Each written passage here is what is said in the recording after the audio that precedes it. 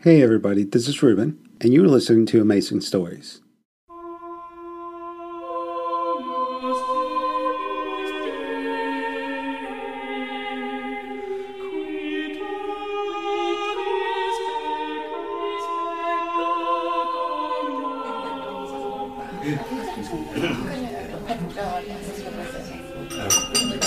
Ladies and gentlemen, may I introduce tonight's speaker, our guest of honour indeed, legend of the service, Mr. George Smiley. Thank you. Thank you, Ned. I don't think I'm a legend at all. I think I'm just a rather fat old man wedged between the pudding and the port. Now, I've heard it said that espionage is a dying profession now that the Berlin Wall has fallen and the Cold War is over. That's poppycock. With new nations coming out of the ice, new alignments forming, old identities and old passions rediscovered, spies will be working round the clock. Some of you here, bright and ambitious young people, Ned assures me, will be among them. Your future careers may be busy and long. I wish you well. But may I offer a gentle warning? If you ardently, even successfully pursue your career, you will be risking the death of your own natures. George Smiley. If I had not on an impulse invited him to address my passing out class when I was teaching new agents at the Sarrett Training School, and if George had not, against my expectation, consented, I would not now attempt to make so free to you with my heart. It is, I think, an aspiring heart, but one that has often fallen short. In some of my more romantic moments I've considered it the heart of a pilgrim. It has suffered many lapses and setbacks and buffets. The death of your own nature, a melodramatic phrase, perhaps. But remember how much of your work will be the ruthless manipulation of your fellow men and women. The end may justify the means. If you didn't believe it did, would you be here? But there is a price to pay, and the price does tend to be oneself. And I began to pay that price when? Well, I first began to recognise the cost when I was running my first full network. I was less than 10 years older than the boys and girls Smiley spoke to that night in Sarrett. We were based in Hamburg, and from there I could send my men out in our 50-foot fishing boat, convert it to a cabin cruiser, and land them almost anywhere around the Baltic. The Marguerite was her name. I called her the Daisy. The operation had been running smoothly for over a year when I was summoned to a meeting with the head of London Station. Artist, daredevil, sardonic and exotic, with his chaise longue in the office and African masks and tapestries on the walls. Bill Hayden. So, Master Ned, you must be having a rollicking time. The son of a sailor and a sailor yourself. And here you are sending your piratical old captain off on his daring mission. Must be thankful for the posting all my life, Bill. And he looks the part, I'm told. This Captain Brant. I suppose he does. Big, muscular, flaxen hair to his shoulders, the rolling gait. But no eye patch. No. Well, time to acquire one yet. And his girlfriend, Bella, his Miss Latvia, does she look the part? I'm not sure what you mean. She's half his age, yes? Well, I think she must be, yes. Good tits? She is attractive, and Brant's besotted with her. Are you? No, Bill, I'm not. Course not. You have little Mabel. Engaged yet? Not quite. That's the way, Ned. Caution at all times. Attractive young Bella now. Does she sail with her bold Viking captain? Well, of course she doesn't. She's never even been on board. What does she do then? Well, she's Brant's woman, and you might say his team's mascot. We're thinking of bringing her to London and grilling her. She's too much out of nowhere. Oh, Bill, if there's even a hint that we suspect his girl might be some kind of mole, Brant'll go crazy. She's holy ground to him. He'll tell us to go to hell and dismantle the network. My question again. Who is Bella? What is she? Her father was some kind of Latvian patriot hero. That's right. Or so she says. Ned, I have a notion. Could you get alongside her? That way, no need for a grilling. More a gentle, flirting quiz. Is she real? A hero's daughter and a friend of freedom, which means our friend? Or did Brant just smuggle her into the nest in a warming pan? Or did Moscow send her? I can't believe that. Young master, neither believe nor disbelieve. Just find out. Flirt, Cuddle, cajole, cosy her up, even if you're not besotted. But of course I was.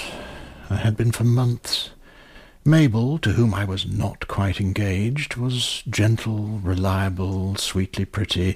Bella was the most beautiful, daring, mysterious creature I'd ever seen. And while Brant was off risking his life for his people and for mine, with a lethal pill in his pocket provided by me to swallow if he was taken, she betrayed him with me, and I too betrayed him. I was unfaithful not only to Mabel, but also to my agent. I had no need to cajole or flirt. She came to me. She bestowed her beauty on me. And I was young. I still wanted to believe that beauty was truth. You are lying on his side of the bed. His hairbrushes. You must use them. You must shave with his razor. I'm afraid you can't wear his clothes. They're too big and baggy for you. We will eat at his table, use his knives and forks. You will drink from his glass. And we will sit at his table entirely naked. Then, when I sit across from him, I will see you there, naked, beautiful. I did tell her about Mabel, but that it seemed too early to get married. It is always too early. And now this double mystery to her. As a woman and as a potential traitor, elevated her to an object of unlimited danger and obsession. If I flirted with anything, it was catastrophe, which duly and terribly fell.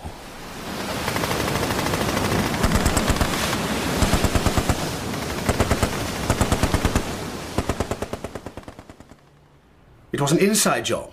Mission blown in advance. Dinghy goes ashore, comes under fire, immediate. Prepared positions. Dinghy, everyone aboard, the agents they were to meet, all unaccounted for. An inside job, sure as hell. Toby Esterhazy, fixer, listener, watcher, survivor, and at that time very much Bill Hayden's man. You agree, of course, George? An inside job? Yes, I do agree. If those agents aren't dead, they're being tortured. So at least Brand's got one consolation. We don't torture. You can't think Brand betrayed the mission. Not sure yet. Right now, he's under a bright light in a Sarret interrogation room. Roaring like a bull. And if not Brand, Ned, who? Who gave away the coordinates, the date, the time? We did think the captain might suggest Bella the Baltic Strumpet. He suggested instead it was one of us. Cheeky bugger. I don't think it was Bella either. Tell us why. Well, I talked to her, Bill, just as you asked. She wasn't coy and she wasn't evasive. Her story seemed entirely plausible. Young Ned, have you not yet learned that a good many spies do give a plausible account of themselves? I believe you have that gift. So what do we do? Let's hear what Ned thinks. Tell us, Ned, you still have the remnants of a network in Hamburg? 9 agents. Maybe still there. Do we abort your network, Ned? Apologise, act natural and look busy? All suggestions gratefully received.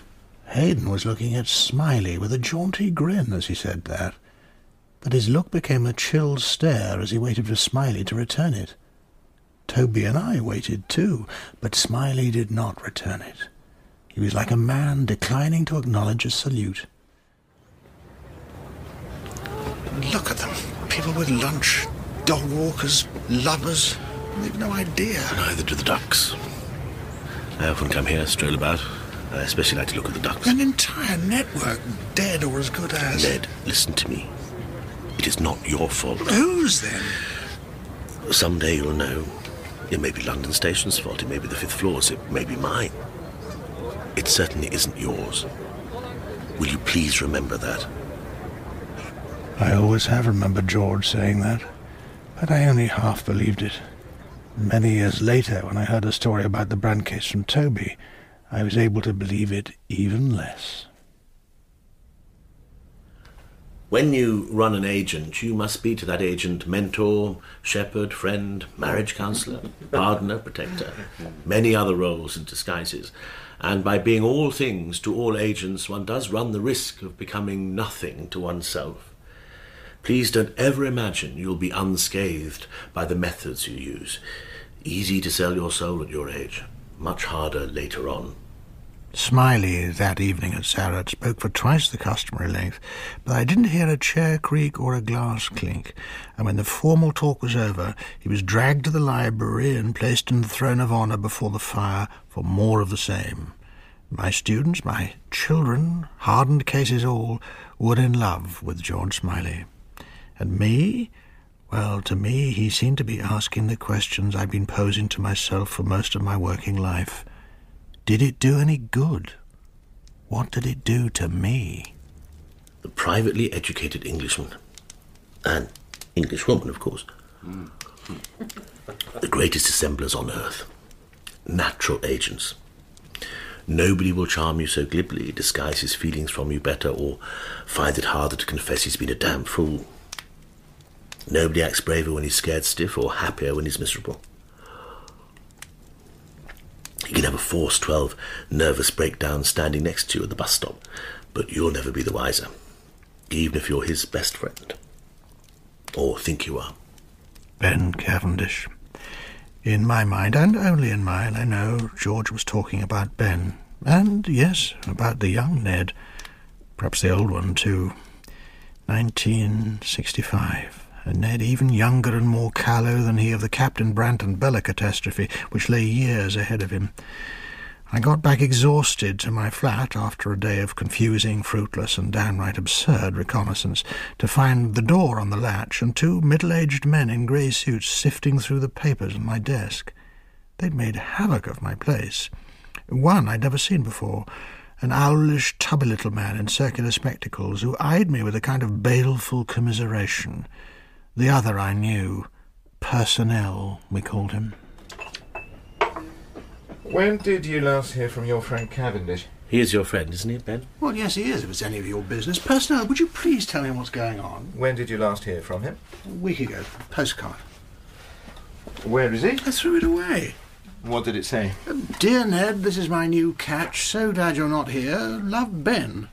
Why would he be glad you weren't there? It had a picture of a girl on it, a nude, actually. I suppose he was saying I couldn't cut him out with her.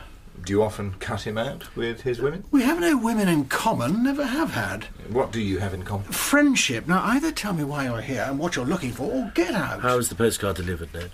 By post. What else? The open mail, you mean? Not by service bag? By Forces Mail. Field Post Office, posted Berlin with a British stamp. Would you mind telling me who you are? Definitely posted in Berlin, you're sure of that? Listen, this was the fourth card like that he'd sent me since he went to Berlin. They all looked exactly the same, and they all had a picture of a tart. It was getting embarrassing. I have a cleaning lady. So, these dirty postcards, forgive me, I don't mean that offensively. Really not. They were a sort of running joke between you? Well, on his side, not mine.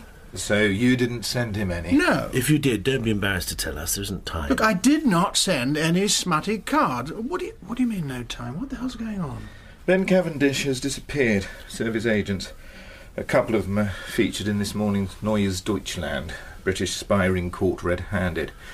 The London evening papers are running the story in their late editions. Perhaps you should sit down, Ned. Disappeared?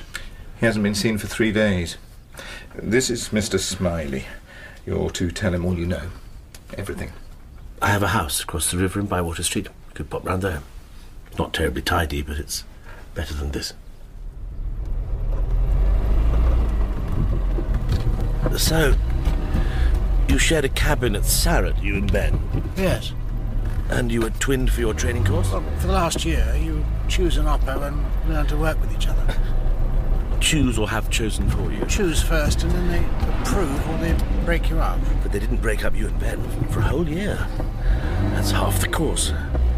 Day and night, as it were, total marriage. Shall I take over and part for you? No, I think that's straight enough. Don't you? We're not blocking anyone. It's, fine. I've never been good at parking in a tight place. My wife used to say I made it look as complicated as docking a liner. I'm just round the corner from here.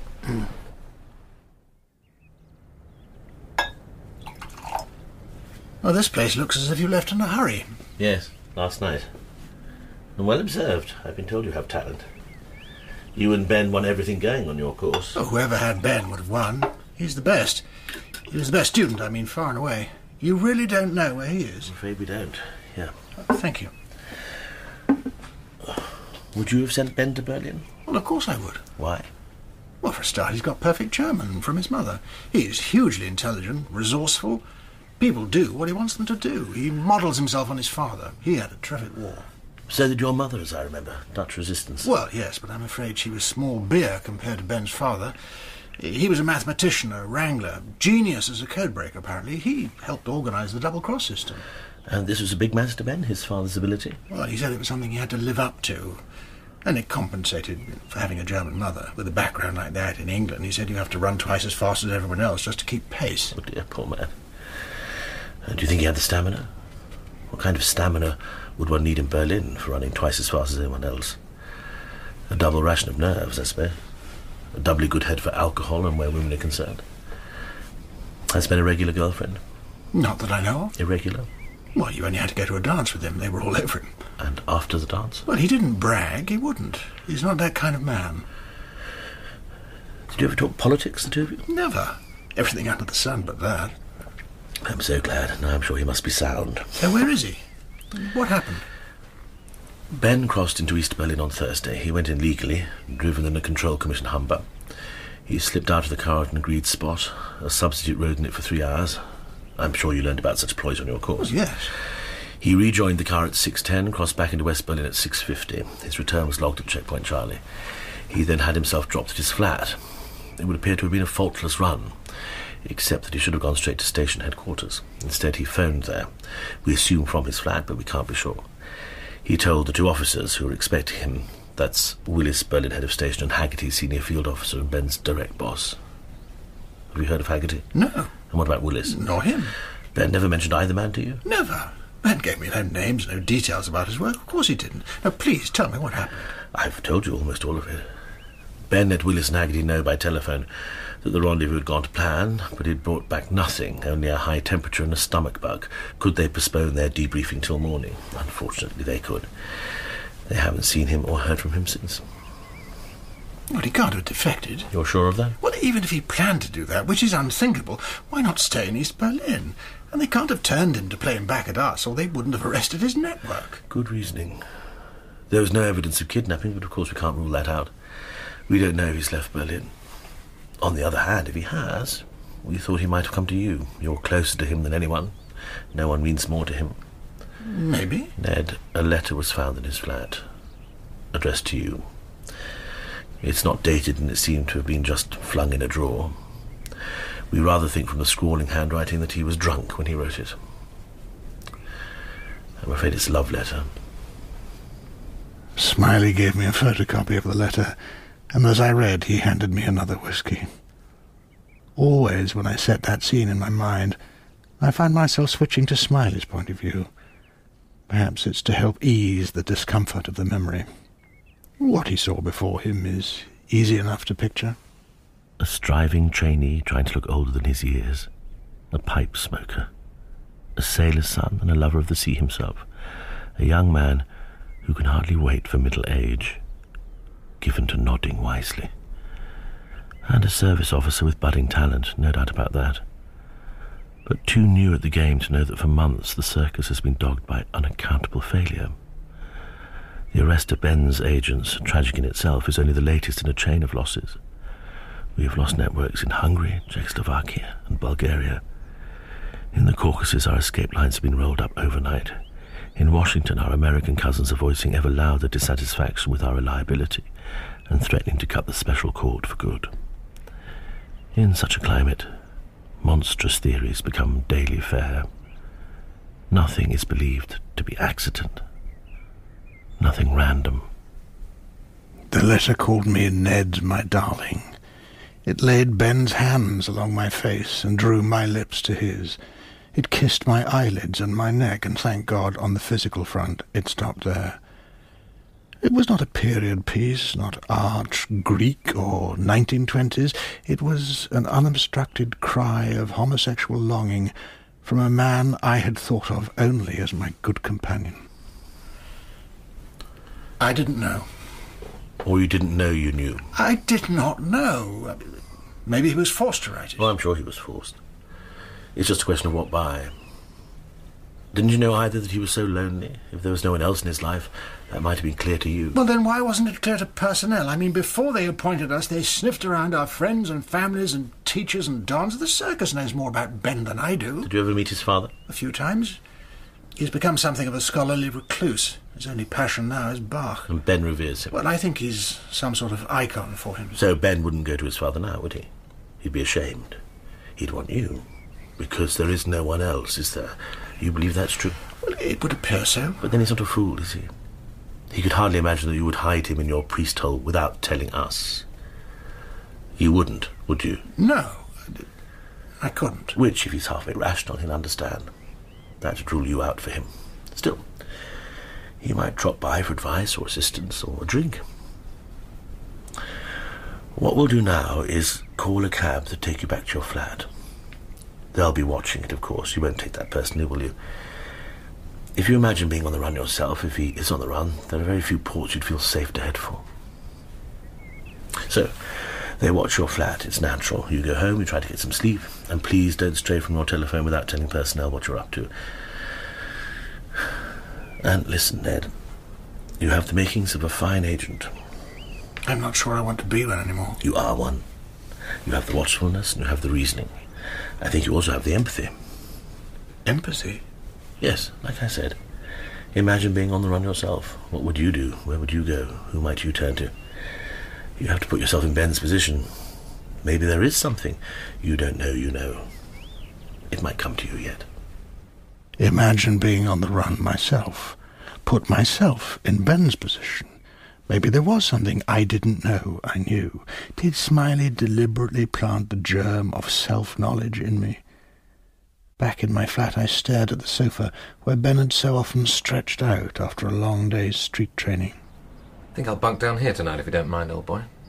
Jollier than home. In the kitchen I laid the palm of my hand on the old iron stove where I'd fried him his midnight eggs. Call that a stove? Looks more like something we lost the Crimean War with. I began to tidy up the mess personnel had left on my desk. I found my last year's diary. I was flipping through it, thinking how much more of life we lived than we remember. And there, in the month of June, was a line drawn diagonally through the 2 middle weeks, and the numeral 8, meaning Training Camp 8, North Argyll. And suddenly I was reliving our night drive through the moonlit highlands.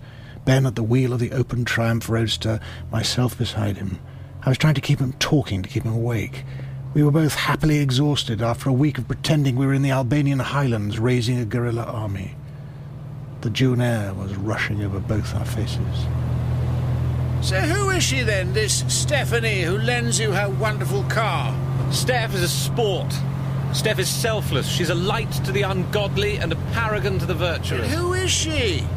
She's from the Hun side of the family. My mother's 18th cousin, dozens of times removed. After the war, she came and lived with us in Shropshire. We grew up together. She's your age, then? If the eternal is to be measured, yes. Is she pretty? No, you vulgar man.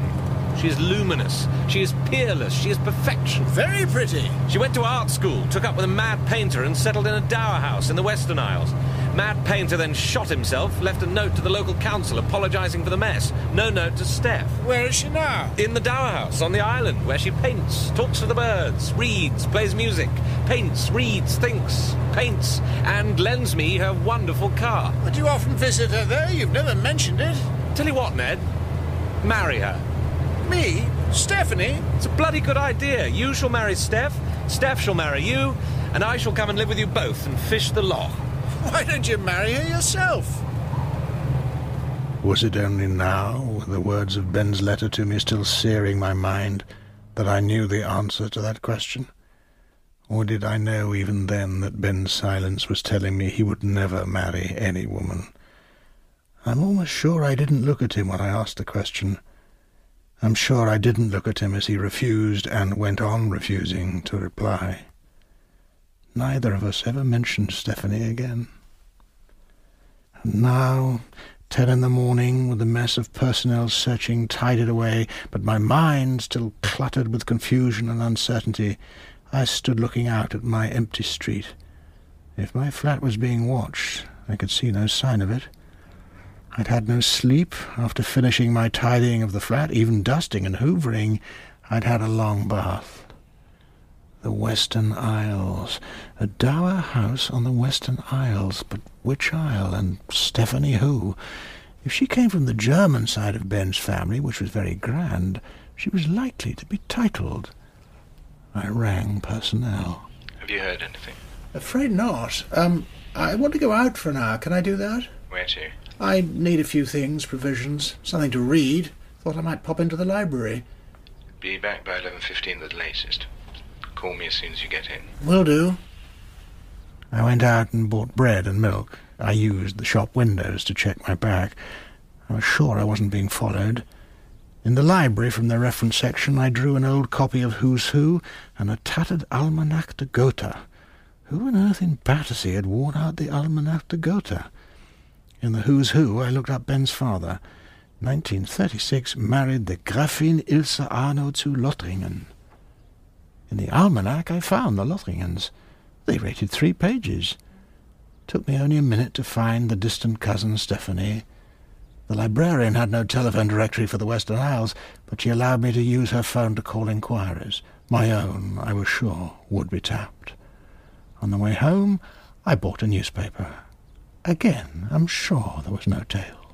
Where did you go? Just the grocer's and the library. What did you take out? Nothing, actually. Couldn't decide. I bought a paper on the way home. What do I do now? You wait, same as the rest of us. Can I come into head office? Just wait where you are. So I waited. And while I did, I wrote a pompous letter of resignation, which I then tore up, and then I burned the pieces. I saw Stephanie all in white. Stephanie the Immaculate, my friend's protector. I was young, let me remind you, and in matters of women less experienced than you would have suspected had you heard me speak of them. I waited until 10:30, and then I went downstairs to my landlord's flat. I told him there was a jealous lady stalking me, and would he mind very much letting me out through his kitchen? An hour later, I was on the night sleeper to Glasgow. Michael, let me in. There's no Michael here. Where is he, then? Well, I don't know who he is. Who are you? I'm a man trying to sleep. You still there? I had followed my counter-surveillance procedures to the letter. I was certain I was not being followed. At Glasgow Central Station, all the same, I dawdled over a pot of tea in the buffet while I cocked an eye for potential watchers. This is me since yesterday. It's the feet that'll kill me, so they will. What can you do when you've nowhere to go? Well, what I do is, I keep in the move, even with the feet. Maybe bags of sugar come in handy, pal. Help yourself. There's still some tea in the pot. Oh, you are a tough and a scholar, son. That could have been no subtle watcher. But as a further precaution, I took a cab to Helensburgh on the other side of the Clyde, and then the Campbellton bus to Westloch Tarbert. The ferry only sailed 3 days a week back then, but my luck held. A boat was sailing within the hour. Are you on holiday now, young man? Afraid not. Are you a doctor, maybe? No. Not much business where you're going? It's a family business. Families. They can be a trial. Are you married at all?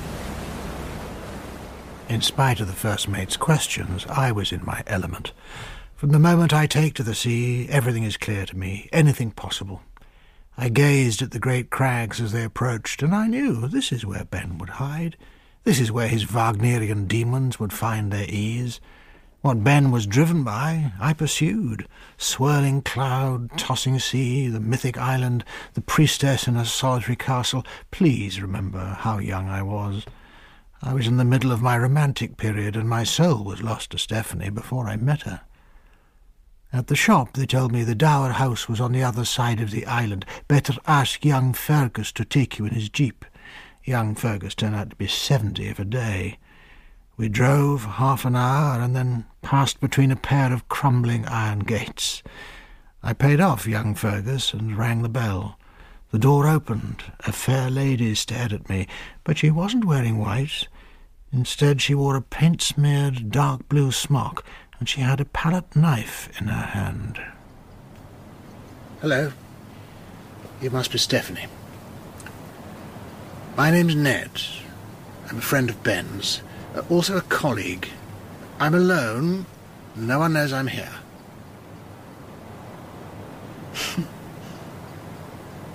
Why should it matter who knows that you are here and who does not? I think Ben might be in some kind of trouble and that he came here to hide. Why should he hide? May I come in?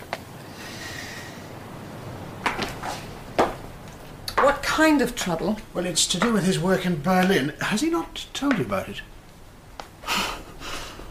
He's never talked to me about his work. Perhaps he knows that I would not be interested. Well, there's a hue and cry for him. He disappeared, you see. They thought he might come to me. They don't know about you. They? Who are they? And what is there that they might know about me? Ben was doing secret work. Ben? Well, like his father, he was tremendously proud of following in his father's steps. What a fool! Secret work? Why? Who for? For British intelligence. He was in Berlin, attached to the military advisor's office, but his real work was intelligence. All those lies he must tell. Ben! Well, I'm afraid so, but it was his duty. That is terrible. If he doesn't talk about his work, may I ask what he does talk about? At present, he does not talk to me at all. He seems to have become a Trappist. Sometimes he watches me paint, sometimes he fishes, sometimes we eat or we drink a little wine. Quite often he sleeps. How long has he been here? I think it's 3 days. Did he come straight from Berlin? He came on the boat. Since he does not speak, that is all I know. If I could just talk to him. Is he asleep at the moment, or is he fishing, maybe? I'm going to paint now. The only thing your cat's like that is pneumonia. I've been watching a few minutes, you haven't cast once. You're just standing there.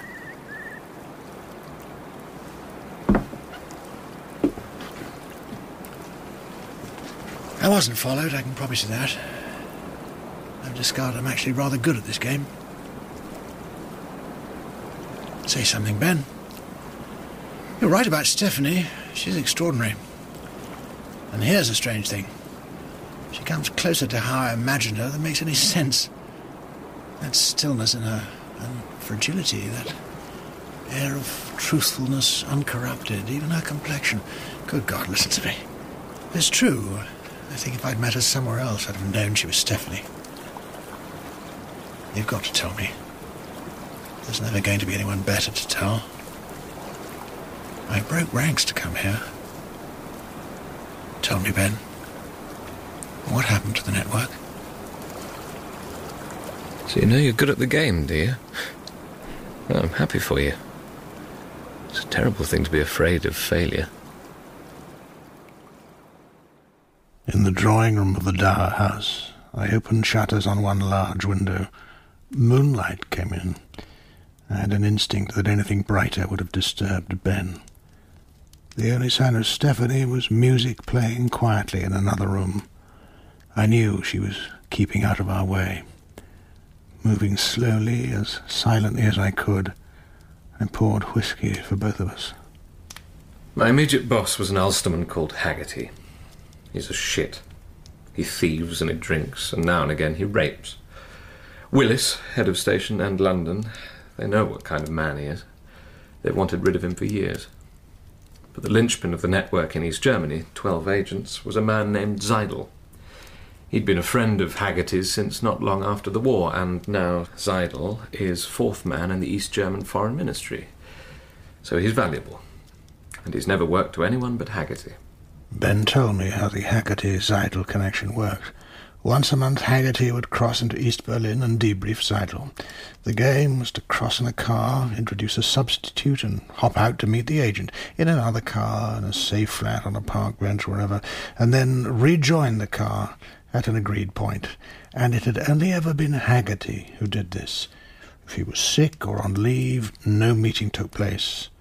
But a month or two ago, London insisted Seidel be introduced to a successor. Haggerty was past retirement age and a known drunkard. Willis had been in Berlin so long his cover was blown sky high, hence Ben's posting. He was to be Haggerty's successor. I was untarnished, you see. I was clean. And Haggerty decided to punish me for stealing his network as he saw it. That network was his life. He'd do all he could to hold on to it. And he's a clever and merciless man. Like I said, a shit. So there was studied insults, constant night duty and weekend duty. Hostile and bogus reports passed back to Haggerty's Supporters Club in London. And for a long time, until head office bought him out, he would tell Ben nothing about his network. Then he told me it all. 15 years of it. Every detail of all the agents' lives. He'd send me pyramids of files, all flagged and cross-referenced. Read this, remember that. Who's she, who's he, what are their areas of knowledge? Note this address, that name, these cover names, those symbols. Escape plans, fallbacks, recognition codes, and safety procedures for radio. Then he'd test me. He'd sit across a table from me in the safe room and grill me, just like interrogation. You're not up to it, boy. You'll lose us all. You're indoors all weekend mugging up. I'll test you again on Monday. He wanted me to feel inadequate. I did. I was. It was a terrible thing to be afraid of failure. But that I just don't understand, Ben. You're the best of us, far and away. And you can't tell me you gave in to a bully. No, I didn't do that. Neither did London. They insisted I go across, meet Zeidel. Which you did, and Smiley said it seemed to have been a faultless run. George Smiley's on this. I think he's spoken to everyone who knows you. Well, the great Smiley. Anyway, before I went across, I put myself on an exam footing. He assembled a system of mnemonics and acronyms so that he could encompass the network's 15 years of history.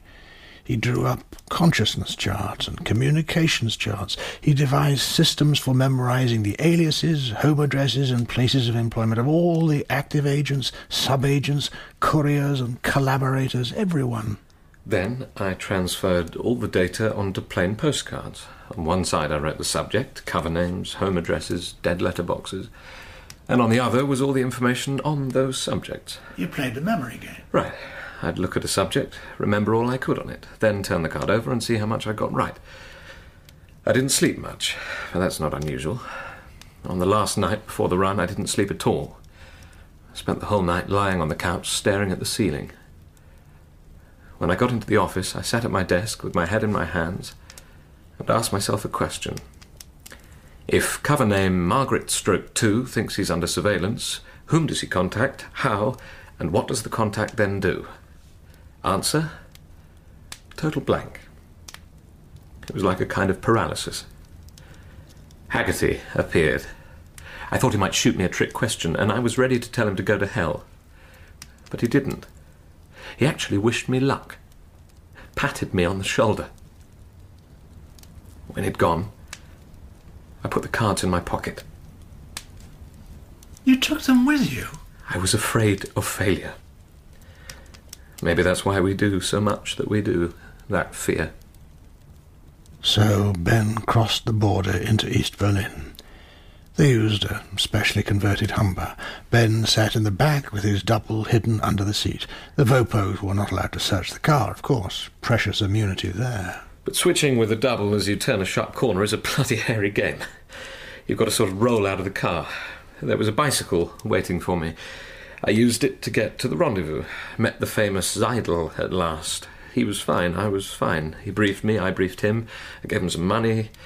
I cycled back to the pickup point, dived into the car, and we crossed into West Berlin. Not a hitch all along the line. Like Smiley said, a faultless run. I suppose the mere fact of having taken the cards did the trick. I didn't need them. Didn't look at them once. Well, I couldn't have, because I'd lost them. He made them drop him at his flat. He rang Zeidel's emergency number. No answer. He tried the fallback. No answer. He tried a stand-in. No answer. He took a cab to Tempelhof, made a discreet exit, came to the island, to the Dower House, to Stephanie. I waited for more. Surely this couldn't be all there was. Those savage East German police rising from the back of his car with a chloroform mask. And then the appalling banality of what he told me got through to me. You could lose a network as easily as you could lose a bunch of keys. Where did you last have them? Oh, Ned, that is good. Like I'm a child with a missing schoolbook. Our childhoods are over. Well and truly. And I just don't know. Maybe when I rolled out of the car, maybe when I dived back in, maybe on the bike. And it had a security chain on the wheels, and maybe when I stooped down to unlock it. It was one of those blazing hot Berlin days, so my jacket was open. At least sometimes when I think back it was. Sometimes I kept it buttoned. Your memory can do that to you when you've worked it to death. It gives you all the versions. Were you being followed, do you think? I've no idea. I couldn't be sure about that one way or the other. Not like you about coming here. And of course, when I discovered they were gone, I was in a panic. Couldn't see the past few hours clearly, but then I always am. In a panic, I mean. That's who I am. I wanted to ask him when he'd written his love letter to me, but I couldn't. Besides, I thought I knew. It was in one of his drinking sessions when Haggerty was riding him hardest and he was in despair. What I really wanted him to tell me was that he'd never written it at all, but the simple questions had died with the simple answers. Our innocence was indeed over. Would you like another drink? Oh, yes. Several.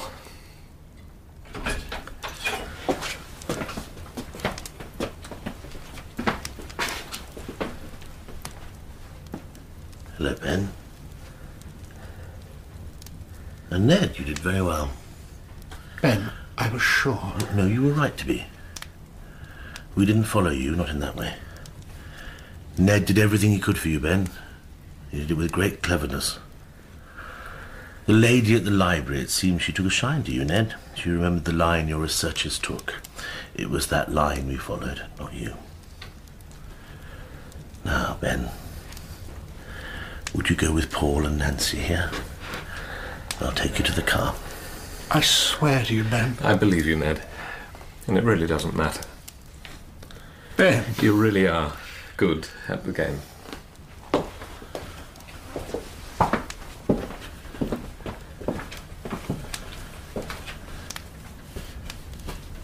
He doesn't believe me. Oh, I'm sure he does. We've arranged a special sailing. You and Ben could talk on the boat. With me present, of course. No. I'm not going. Very well.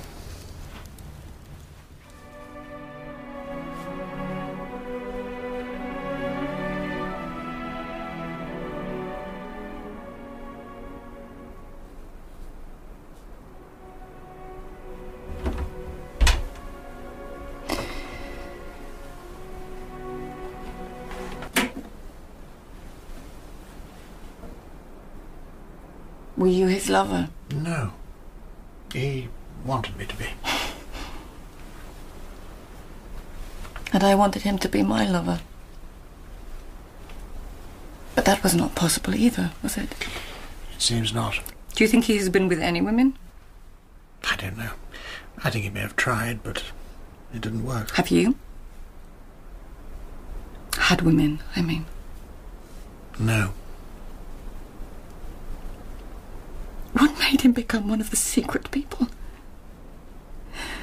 He has no capacity for such work. No one made him. It was his own choice. He wanted to imitate his father. Is that a choice? Of a sort. And you too? Are you a volunteer? Yes. And whom do you imitate? No one. It's something that has to be done, like emptying dustbins or cleaning hospitals. Somebody has to do it. We can't pretend it isn't there. Why not? We pretend lots of things are not there, or we pretend that other things are more important. That way, we survive. We cannot defeat liars by lying to them. It is very dangerous to play with reality. Will you remember that?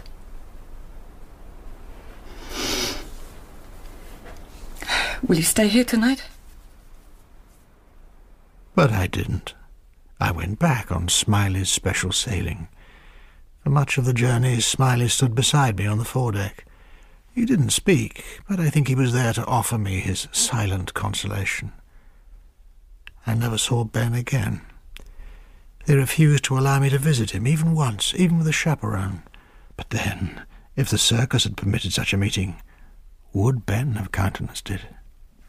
3 months later I heard he'd been discharged from the service. I wrote to Stephanie and asked her to tell me where he was. My letter came back marked, "Gone away." But her I did see again, in another, much later life. We had dinner together in Berlin. By then I'd been married 10 years, and she was living with some famous or notorious academic and writer I'd never heard of. Oh, but he's hugely distinguished. I mean, not in his first youth anymore, but then, nor are we. He's completely adorable, and he's wise. Adorable and wise. That's a rare combination. I'm carrying his baby. Oh. What a combination it will be. How are such things for you, Ned? Oh, I think it's worked out pretty well, actually. Her name's Mabel, and she's very pretty and bright and loyal.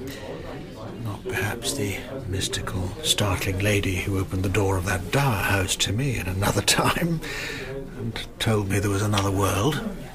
There is no other world. No, of course there isn't. And Mabel and I have a jolly good partnership. Parallel living, you might say. Works well for us.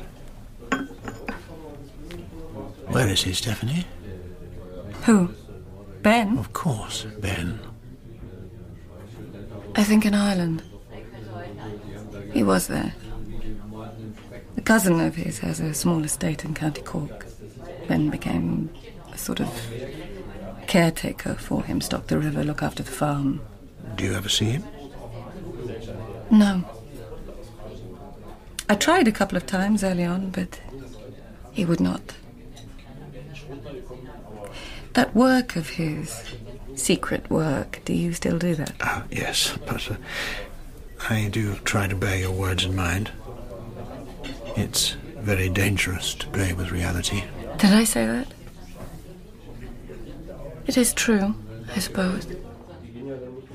When I closed the taxi door for her, she bowed forward as if she'd dropped something on the floor. And that was the last I saw of her. I waved her out of sight, but she didn't wave back. Stephanie, I suppose, was the first siren voice that sounded in my ear, warning me that my mission was an ambiguous one. My mission, my pilgrimage. A pilgrimage towards what?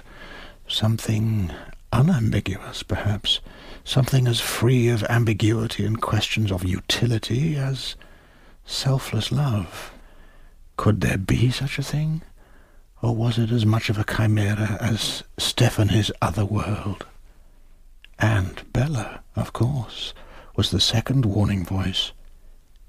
Did I tell you what she said to me when the Captain Brand operation had fallen apart? I don't believe I did. It is a pure nonsense. You tell my people to put their feet into the water, and you wait to see what happens. If they are not shot, they are heroes. If they are shot, they are martyrs. You gain nothing that is worth having, and you encourage my people to kill themselves. What do you want us to do? Rise up and destroy the Russian oppressor? Will you come and help us if we try? I don't think so. I think you are doing something only because you cannot do nothing. I think you are not useful at all. The last I saw of Bella was the accusing look she gave me as she was being bundled into a grey van at London Airport. I knew that van. It belonged to our Sadat interrogators. In the circus, there was before the fall, and there was after the fall. And the fall was Bill Hayden. I was boring through the wall of a medieval cell inside the Vatican in an attempt to eavesdrop on a corrupt bishop who'd got himself involved in a drugs-for-arms deal with... that's another story. Anyway, that's what I was doing when an urgent note reached me by hand of messenger from our Rome station. It read, Bill Hayden, director of Circus Clandestine Operations, has confessed to being a Moscow Centre spy. In all the panic and despair and shame and confusion that followed, we all, I suppose, had our own smaller concerns and wishes. Maybe Ben hadn't after all destroyed the network. Maybe Hayden had betrayed it long before. Smiley did ask him about it. No, George, I'm sorry. Not one of mine. You know how it was back then. Compartmentation, they called it. I had no access to Berlin. I'd wanted to get my hands on that network, of course. And when I heard what had happened, I had a bloody good mind to send young Ben Cavendish a bunch of flowers. But I suppose that wouldn't have been secure. There is some art to faulting the liar, of course there is. The real art in interrogation is in recognising the truth, which is a great deal harder. Under interrogation, very few people behave normally. People who are stupid appear intelligent, intelligent people act stupid. The guilty look innocent as the day, and the innocent look dreadfully guilty. But just occasionally, someone acts as he is, and tells the truth as he knows. Such a man may appear in our wretched trade terribly unconvincing. And on some level, Bill Hayden had told the truth all along. He was no upstart with a chip on his shoulder and a gun in his pocket. He was exactly who he'd always sneeringly described himself to be, church and spy establishment, with uncles who sat on Tory party committees, and a run-down estate in Norfolk, with tenant farmers who called him Mr. William. He was a strand of the finely spun web of English influence, of which we had perceived ourselves the centre, and he had caught us in it. It was an aesthetic decision as much as anything. Partly a moral one, of course. I mean, if one accepts that secret services are a true measure of a nation's political health, a real expression of its subconscious, then what can one do but hate the Americans? What can one feel for Britain other than disdain? And as an artist, I'd said all I had to say at the age of 17. One has to do something with one's later years. So what became of Bella and Captain Brunt? Well, she was released after a few months and resettled in Canada. Brunt, too, was given a clean ticket and a gratuity to start him in a new walk of life. And the betrayal? Well, according to Smiley, the Brunt network had been too efficient for Hayden's stomach. Bill had destroyed it and tried to put the blame on Bella. And that's how the story lay until the winter of 1989, when I had a few drinks with that ubiquitous survivor, Toby Esterhazy. Perestroika, Ned. Is it not amazing?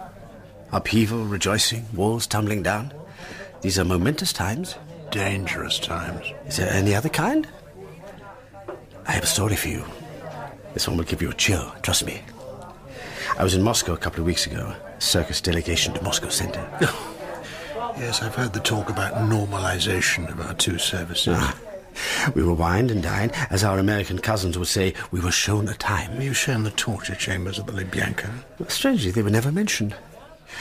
On our last night, a special gesture of goodwill, we were guided round the gallery of Centre's communication hall. It is huge, Ned. Spectacular. Reports from all over the world go through there. Anyway, as I was leaving, I spotted a tall fellow at the far end of a corridor. He paused, a long beat, stared straight at me, as if he might come towards me with his hand out in greeting, but no. He smiled, lowered his head, swung away, disappeared. He was far from young, but the build of a bull, shoulders of a wrestler, flaxen hair. Not guessed yet? Good God. That sailor's roll when he walked away? It was him. So maybe Bill had extra good reason to point the suspicious finger at Bella, away from your bold Captain Brandt. Was Brandt bad from the start? I had helped to recruit him, which would mean I had helped to kill our agents. That's a dreadful thought. And sometimes in the cold grey hours, as I lie at Mabel's side, it comes to haunt me. You know, in retrospect, I'm of the mind that we owe Bill Hayden a great debt of thanks.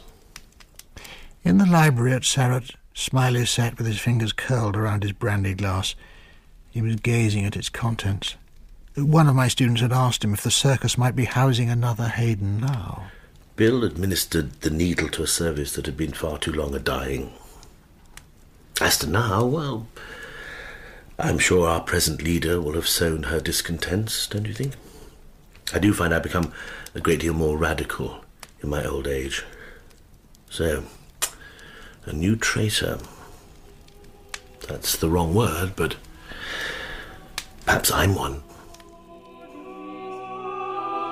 Once again, when answering my children's questions, teasing and enlightening and challenging them, George Smiley was speaking straight to the rebel in my heart. He was giving back the dangerous edge to my memory, and there would be much more from him that night to awaken the rebel and the pilgrim in me.